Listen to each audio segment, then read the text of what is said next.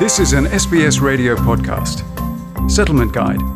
Information, issues and stories about living in Australia.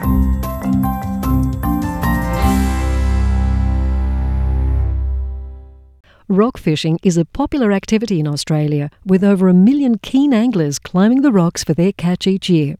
But being unfamiliar with conditions can expose one to a high risk of injury or even death, making it very dangerous. Australia's beautiful coastline attracts over 1 million anglers on the rocks each year. But nearly 200 rock fishing-related deaths have been recorded since 2004. That's an average of 13 lives lost each year, mostly due to a lack of awareness of the risks involved. Over 3/4 of victims were born overseas, half of them from Asia. Surf Lifesaving Australia's General Manager of Coastal Safety, Shane Daw, says people who are used to fishing in calmer water conditions in their native countries are often unfamiliar with Australia's tidal and coastal weather conditions.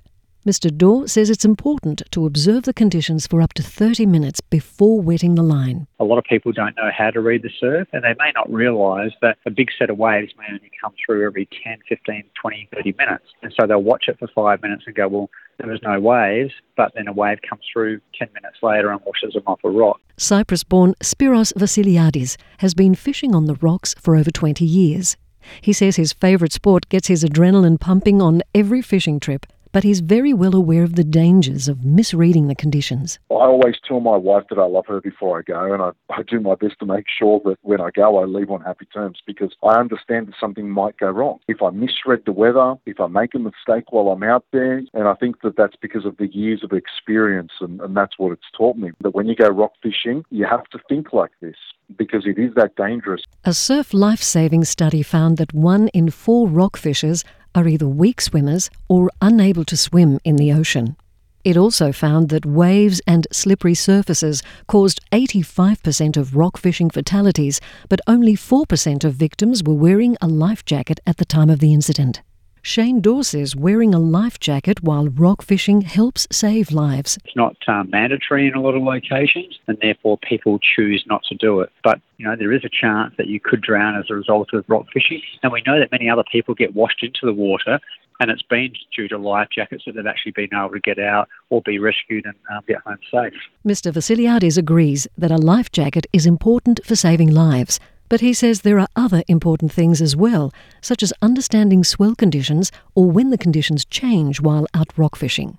He says people need to remember that falling off a rock can cause serious injuries. These rocks are covered in barnacles. You can get some pretty bad cuts. Some people even unfortunately die before they even get into the water because they hit their head. And this unfortunately happened to a friend of mine.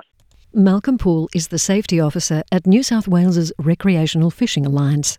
He is frustrated that rock fishers who are new to the country often fail to check the weather and tidal conditions before venturing out. And knowing what the water is doing and knowing what the weather is doing has to be your first 2 thoughts in your head before you go fishing. And when you get there to go fishing, you need to make sure you keep an eye on the weather and the water all the time. He says people should never fish alone and must have an escape plan.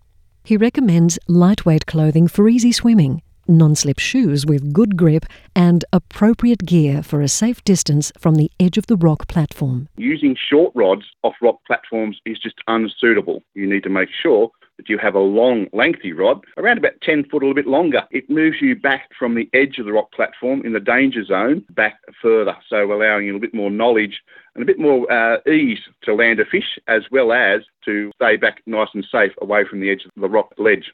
Mr. Poole says planning your rock fishing trip is the first step to a safe fishing trip. Having fished on the rocks for decades, he shares the key points that have kept him safe. You need to ask the question when you get to your location, why are the rocks wet? Is it the tidal change? Has it been raining? How is the ocean? What's the ocean doing? Is it rising? Is it falling?